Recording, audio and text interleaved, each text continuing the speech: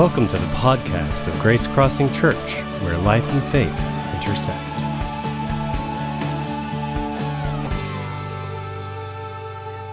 Hey, great to have you this morning. Thank you for joining us here for this final week.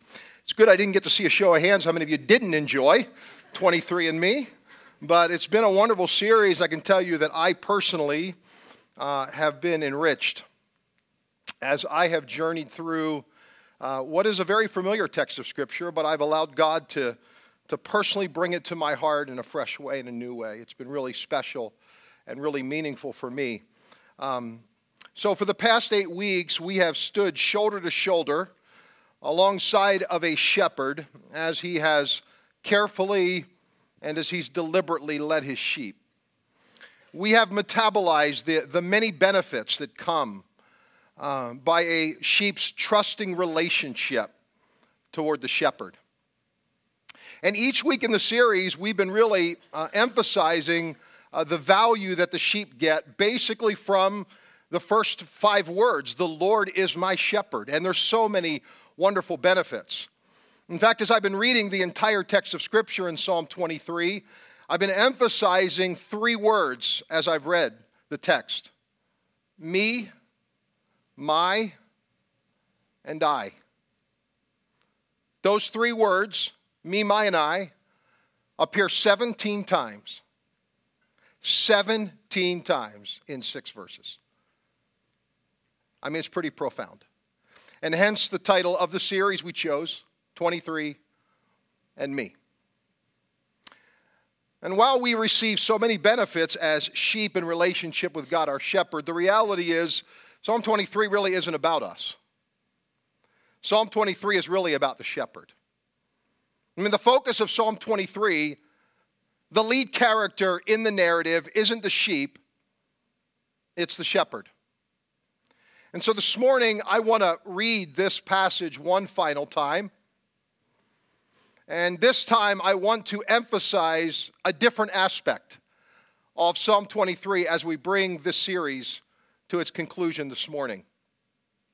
And each week, what I've been doing is I've been reading the passage in Psalm 23, and I've been providing some kind of imagery, a visual, a picture, a video, something that you can look at as I'm sharing the text. And this morning, I want to do that one final time. I want to leave you with one final imagery, one final reminder of what Psalm 23 is really all about and God's incredible promise to us when the Scripture says that the Lord is my shepherd. The Lord is my shepherd. Come on, buddy. Come on. I know you're a little nervous this morning. Come on. We'll bring you. Come on. You're good. Come on. I know there's a lot of people in here, aren't there? Huh? A lot of people. Come on. You come up with me. Ready? Let's go. I know. You got a little buddy over there, but we're gonna move you along. Come on. I didn't bring my staff this morning, but I do have a little lead here to guide my little friend along here. Come on. We're gonna get right up here so everybody can see you. We want to say hi to you this morning. All right? Come on. I know. You got a little friend out there waiting for you. Here we go.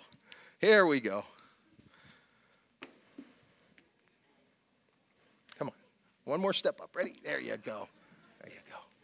How about that? He made it. Huh? He made it. Yeah. He is not real sure what he thinks of all of you this morning. I want you to know that. He's not real sure. Let's take a look at Psalm 23. That's a beautiful lead-in, isn't it? Let's look together. The Lord is my shepherd, I shall not want. He makes me lie down in green pastures. He leads me beside quiet waters. He restores my soul. He guides me in paths of righteousness for his name's sake. Even though I walk through the valley of the shadow of death, I fear no evil, for you are with me. Your rod and your staff, they comfort me. You prepare a table before me in the presence of my enemies. You have anointed my head with oil. My cup overflows. Surely goodness and loving kindness will follow me all the days of my life. and I will dwell in the house of the Lord forever. Notice we had a good rhythm there as we were sharing that text this morning. I mean, here's the emphasis I want you to see this morning. Let's go back to the first part of Psalm chapter 23. I want you to notice the focus, not on us, but on the shepherd. Verse number 1, he is present. Verse number 2, he makes and he leads. Verse number 3, he restores and he guides. Verse number 4, he abides and he comforts. Verse 5, he prepares and he anoints. And finally, verse number 6, he assures and he follows. We are more likened in Scripture to sheep than we are to any other animal or anything else in Scripture. He left me a little gift up there this morning, and I think there's a reason for that. I think there is a reminder to us that we, like this sheep, are stubborn. We've got our own attitude at times. We want to go our own way. We want to do our own thing. We are fearful. We're intimidated. But in reality, the Lord is the one who guides us and leads us along the way. So when I think of Psalm 23, I honestly think of the author of Psalm 23, David. This is going to be fun to avoid here this morning. David accumulated quite a beautiful resume in his relatively short life. David was just 70 years of age when he exited the earth. But in that time, David accomplished some incredible things, and David wore many different hats. David was a shepherd. He was also a soldier. David was a musician, but he was also a poet. David was a prophet, but he ultimately became king. And yet, most importantly in David's life, the thing that he is most known for in all of Scripture is that David was a man after God's own heart. David's legacy inspires me, not just as a follower of Jesus, but his life also inspires me as a pastor. So early in my ministry, I read a verse of Scripture that I didn't realize at the time how profound it would be for me, but it quickly actually became a theme verse for my ministry, for the life that I wanted to live in obedience to God's calling on my life. And here's the verse in Psalm 78, verse 72. David shepherded them with integrity of heart, with skillful hands he led them. David shepherded them with integrity of heart, with skillful hands he led them. Those two words, integrity and skillful, they form the bedrock of Psalm 23. Because not only does the shepherd in Psalm 23, not only is he filled with integrity of heart, but the shepherd of Psalm 23, which David is the one penning the words, he also was filled with skillfulness. He knew how to lead the sheep. He also knew where to lead the sheep. He knew what they wanted, but he knew what they needed. And he knew that if they would trust him and they would follow him, they would ultimately not just get what they needed, but they would also come to a place and reach a point where they could say, what more could I possibly ever want? The Lord is my shepherd. And so last weekend and this weekend, we're focusing on the final verse of Psalm 23. And we're unpacking its meaning. And here's what it says. Surely goodness and loving kindness will follow me all the days of my life, and I will dwell in the house of the Lord forever. David here ends Psalm 23 by proclaiming his deep, abiding confidence in the shepherd. Where he begins is that I have confidence in the shepherd's leadership. Where he ends is I have confidence in the shepherd's character. because his confidence actually had been substantiated and moved to a place of utter and complete assurance. He had complete confidence, not just in his ability to lead, but in the integrity of his heart, that God, as my shepherd, can be trusted. And so he actually says here that, interestingly, he's being pursued. And sheep ultimately were being pursued by their shepherd. When they would wander off, they were pursued. When they reached their point of destination, they even then were feeling this pursuit, this being chased after by something. And listen, if sheep could speak, if sheep could just say two words, I think the two words that sheep would say are found here in Psalm 23, verse 6. It would be the words goodness and loving kindness. Because that's the way the sheep had experienced their shepherd. Now, we touched on these last weekend, but I want to just take a few moments as I lead into the final part of this verse by mentioning them really one more time so that we can understand the depth of meaning and significance, especially for those that weren't with us last weekend.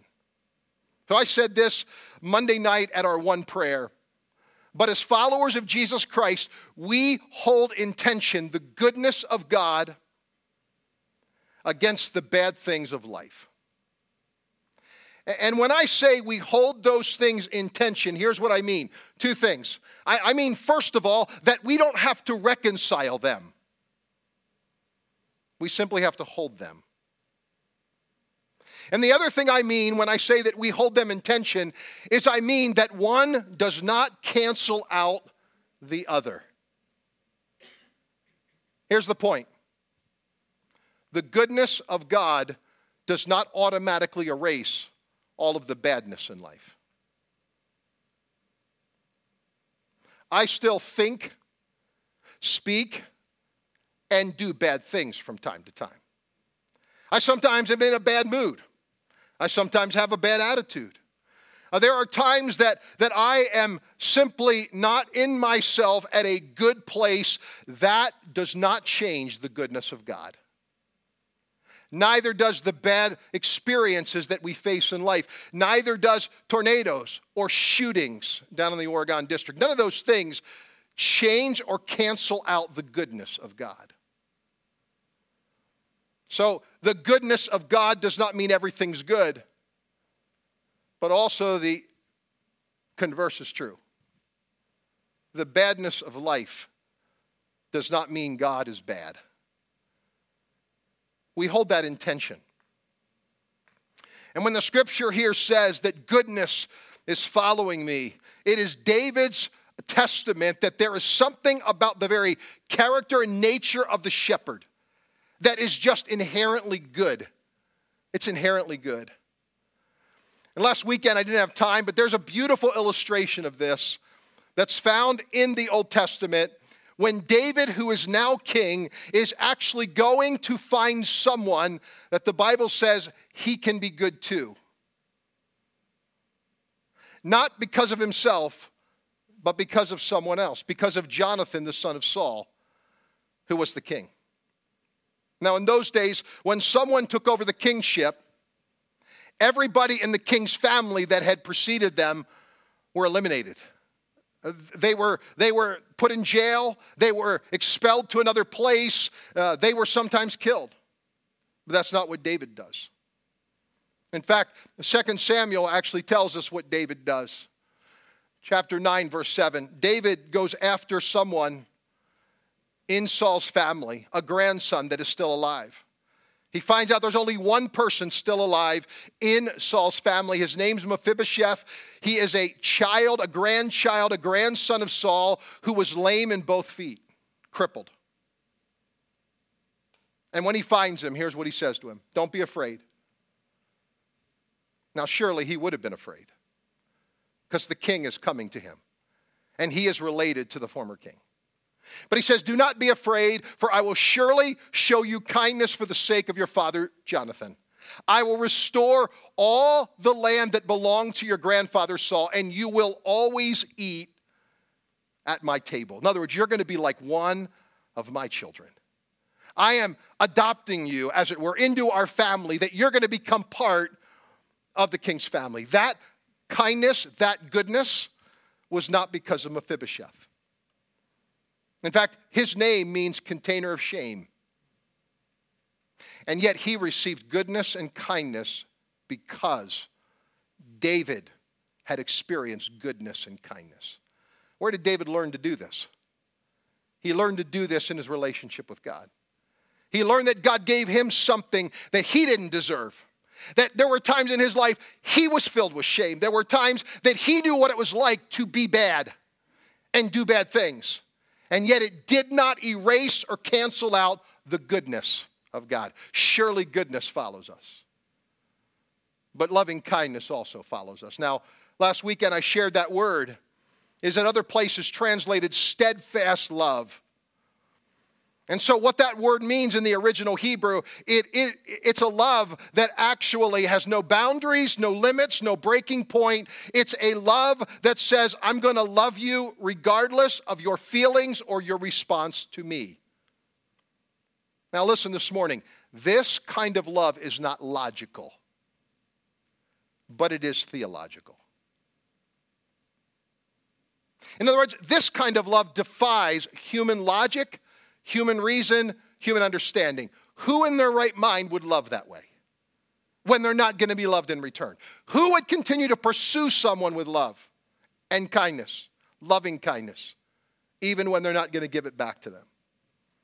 It's not a logical love, but it is a love that is God logic, because God made us for himself, which means God will never stop pursuing us. God is relentless in his pursuit of us. I like to think of this as God's stubborn love. It's a love that says, I'm going to love you as you are and not as you should be, because you'll never be as you should be. So just deal with it. This is the kind of love that I have for you. And in the Old Testament, this word was used most often of God's covenant love with Israel. Now, we as a leadership team here are reading a book together.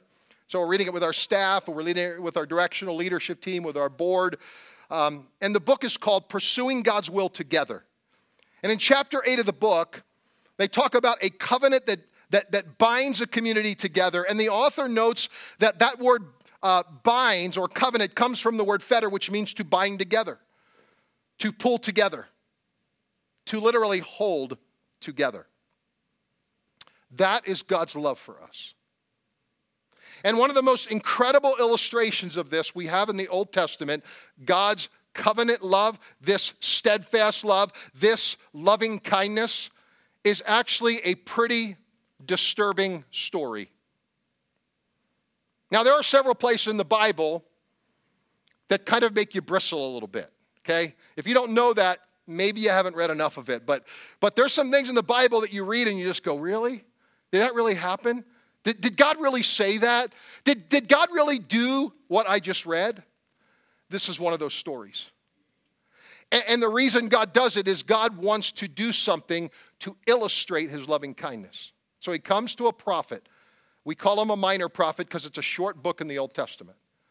But this minor prophet actually doesn't become just the voice of God's loving kindness. He becomes a sermon illustration. His name's Hosea. And here's what it says in Hosea chapter 1, verses 2 and 3. When the Lord first began speaking to Israel through Hosea, he said to him, "Go and marry a prostitute, so that some of her children will be conceived in prostitution. This will illustrate how Israel has acted like a prostitute in turning against the Lord and worshiping other gods." So Hosea married Gomer, who was a prostitute. Now listen, if somebody walked into my office tomorrow and they said to me, "Pastor, I'm a prophet, and God spoke to me that I'm to marry a prostitute," how many of you know how I'd respond? Okay? I would probably tell them to go get a psychological evaluation, right? and really evaluate what God is speaking to you. This is one of those stories that just defies human logic. And yet God was making a point. The point was not about Hosea and it was not about Gomer. The point of the story was God's love. That God is going to love Israel no matter what. And we today are spiritual Israel. Now here's how the story ends in chapter 3. Hosea marries Gomer. Gomer actually continues in her unfaithfulness. And she ends up being sold on a market, a sex slave market, to those who are interested in purchasing her. I mean, her life had completely spun out of control. And here's what happens. The Lord says to Hosea again, go and love your wife again, even though she commits adultery with another lover. This will illustrate that the Lord still loves Israel, even though the people have turned to other gods and love to worship them. So I bought her back. Listen, I want this to settle in your heart today. You cannot do anything to make God love you more. And you cannot do anything to make God love you less. Because it's not up to you. This is what loving kindness is all about. And David is saying the sheep have experienced goodness and that kind of enduring love from the shepherd. And then David ends the psalm by saying this in verse number 6. He said, I will dwell in the house of the Lord forever. Now, where the key word in the first part of verse 6 was the word follow, surely goodness and loving kindness will follow me. The key word in the second part of verse 6 is the word dwell. It's the word dwell. The shepherd was not only responsible to guide the sheep, the shepherd was also responsible to reside with the sheep. So it was the shepherd's job when the shepherd lovingly guided the sheep to where were the best pastures and the quiet streams and the tablelands and a place where they could be free from enemies, where they could finally find true rest. The shepherd didn't leave them.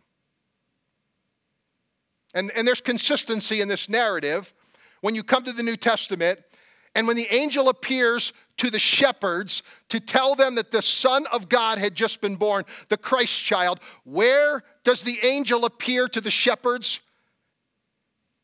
Out in their fields, dwelling with the sheep, keeping watch over their flock by night. They didn't leave the sheep. And it was the shepherd's responsibility to actually stay close to and near the sheep to make sure that they felt his closeness. Now, when the Bible uses this word dwell, it's actually a word that means to be at home or to finally be at rest in some place or someone. We often call a dwelling place a place where you put down your residency for a period of time. But a dwelling place can be more than a place. It can be a person. And this idea is that there is a place that the sheep have gotten to where they are completely and finally at home. They're finally at rest. They can say, as the songwriter said, all is well with my soul. That's the place they've gotten to. And David, throughout the Psalms, talks about this idea. He longs for this dwelling. In fact, Psalm 27 says in verse number 4, one thing I have asked from the Lord, one thing that I shall seek, that I may dwell in the house of the Lord all the days of my life. Notice it, to behold the beauty of the Lord. I think that's what's happening in Psalm 23. I think they're at a place now where they actually are beholding the beauty of the shepherd. It's been a beautiful journey. There's been beautiful provision. They have beautifully been cared for. And their attention is now no longer down there. It's now here, looking at their shepherd, feeling the sense of, I have finally arrived at a place where I am home and I'm at rest. And I love the way David communicates Psalm 23, verse 6. He says, I will dwell. How long? He says, forever. Forever. Now, when you hear that word forever, most naturally our minds go to a duration of time. But actually that word forever is not speaking of a duration of time alone. And it's not speaking of quantity as much as it's speaking about quality. The word in the Hebrew, and the combination of words for the word forever here, listen, is the word in perpetuity. That's pretty profound. Because what it means is that there is going to be something and a state of being that is going to go on without end, not simply in its duration, but in its relationship and in its benefits. It's not going to have a shelf life. That's what the word perpetuity means. It is a bond or an object of security that has no fixed maturity date. I think that's what David's saying. David is saying there is such a deep bond between the shepherd and the sheep that this goodness and loving kindness will not cease when I take my final breath, when my life on this earth is done. In fact, David is saying that goodness and loving kindness is not just going to follow you, but it's already preceded you into eternity. And it's waiting for you. So that there is a duration not just of time, but there's a duration of relationship and goodness. Listen to what I want to say this morning. Death may end a life as you know it. But according to the Bible, death is not the end of life. So while we were on vacation a couple of weeks ago, I got word that an individual who I had become friends with because of their attendance here at Grace Crossing Church, they came to our church, he and his wife, in a state of tremendous brokenness. They had been in counseling and in support with True Relationships and found out about Grace Crossing Church, and they had felt disconnected and unsafe where they were, and they came to Grace Crossing Church. And they found, as we often find, that they've experienced a place that was filled with healing and grace and kindness and love toward them. And his wife had since moved to the East Coast, and I found out while we were on vacation that at the age of 54, he passed away of a sudden and unexpected heart attack.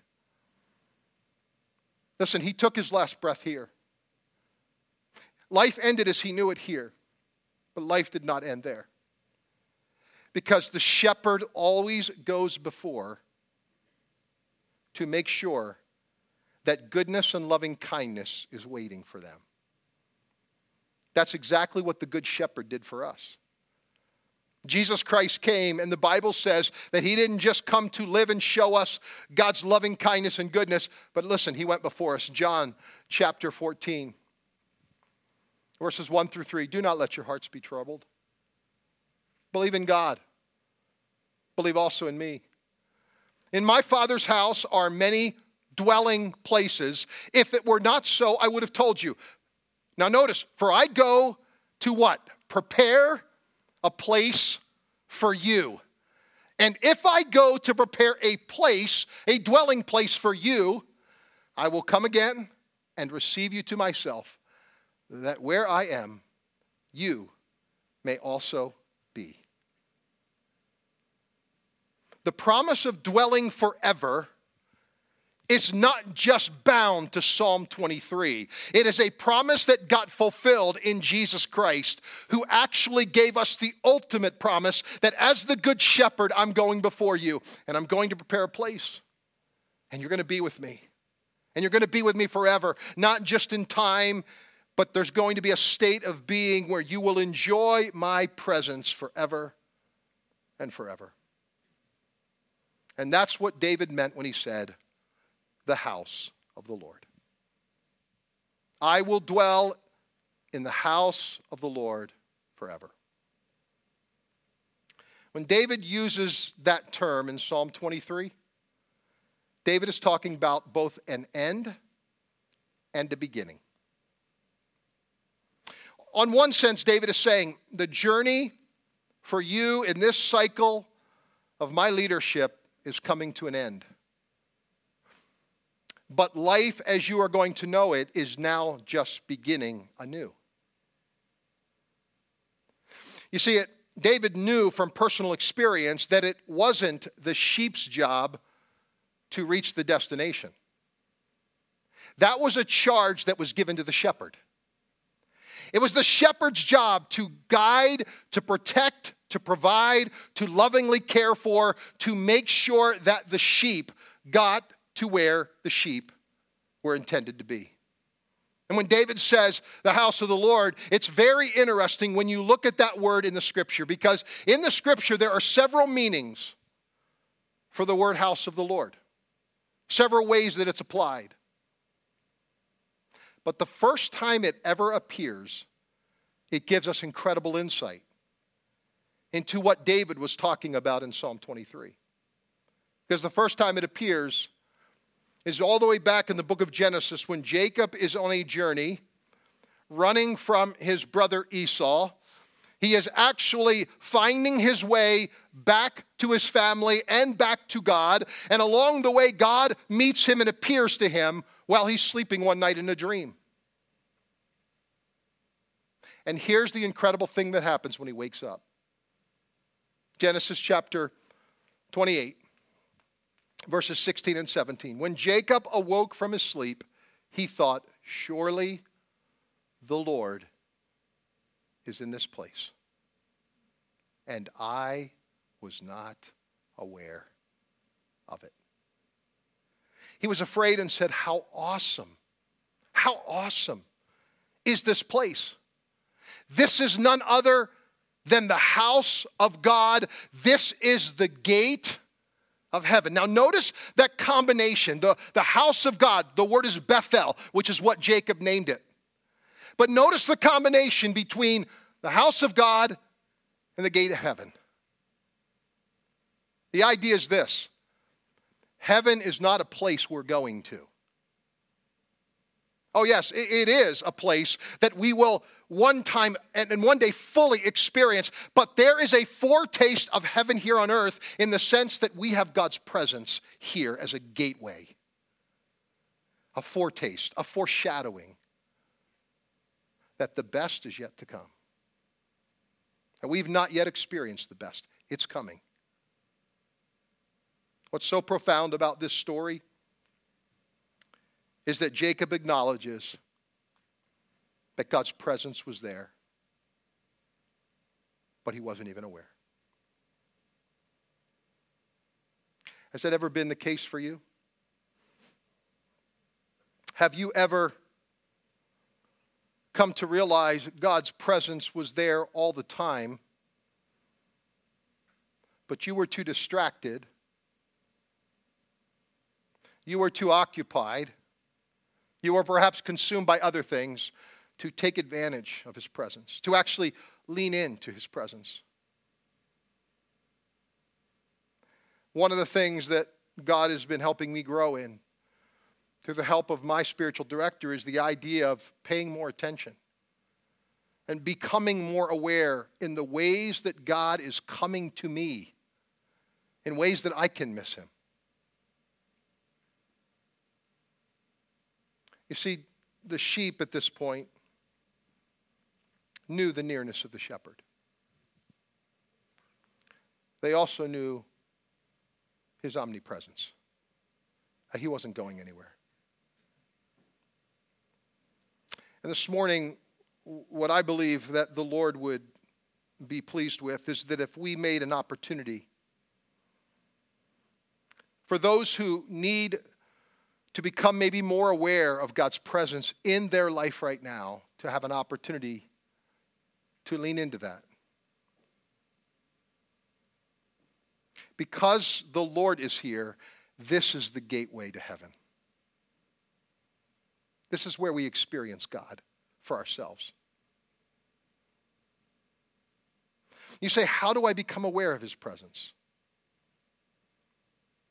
I think one of the ways is by becoming aware of what's happening in your own life. Becoming more self-aware. What am I feeling? What's going on in me right now? Where is God trying to speak to me through my own emotions that he wants to wake me up to his presence? I think for us to know the nearness of the shepherd is one of the most important things in our lives, especially when we're filled with fear and anxiety. And I don't know about you, but I've been sensing a lot of fear and a lot of anxiety in our world, in our country as of late. I've been feeling it in our own community. Kelly and I were down at the Oregon District Wednesday night walking and praying for our city, looking at the growing memorial and watching what God was doing in our city, paying attention. And this morning, there are two things I felt that we needed to do by way of availing ourselves to the gateway of heaven, to the presence of God, that we not walk out of here and not be aware of his presence here. One, that we pray for those who are filled with fear and anxiety, for whatever reason, whatever may be causing it. Maybe you can't even put your finger on what's causing it. And then secondly, those who are desiring healing in their life right now. And so Megan's going to come back, and Zach, and what I'd like you to do is stand with me this morning, and I want to pray. And as I pray this final prayer for our series, we're going to have some people and some folks come up here to the front and actually line their way on the front of the auditorium this morning.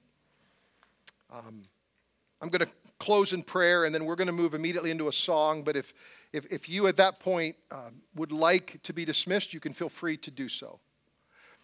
This morning, if you'd like to remain here for a few moments and join us in prayer. Perhaps you're not wanting or needing to come forward, but you are desiring to be in the presence of God. You're desiring to be more aware of his presence. Then we would invite you to stay and be seated and just join us if you'd like to do that. So those that are going to pray, would you please come toward the front here and join us? And we're going to provide opportunity for you to come this morning and to just receive prayer. Dale and Nita, if I could have you maybe come on the other side here for us. Would you pray with me this morning? Let's bow our heads together and let me lead us in prayer, and then we'll invite you to come forward.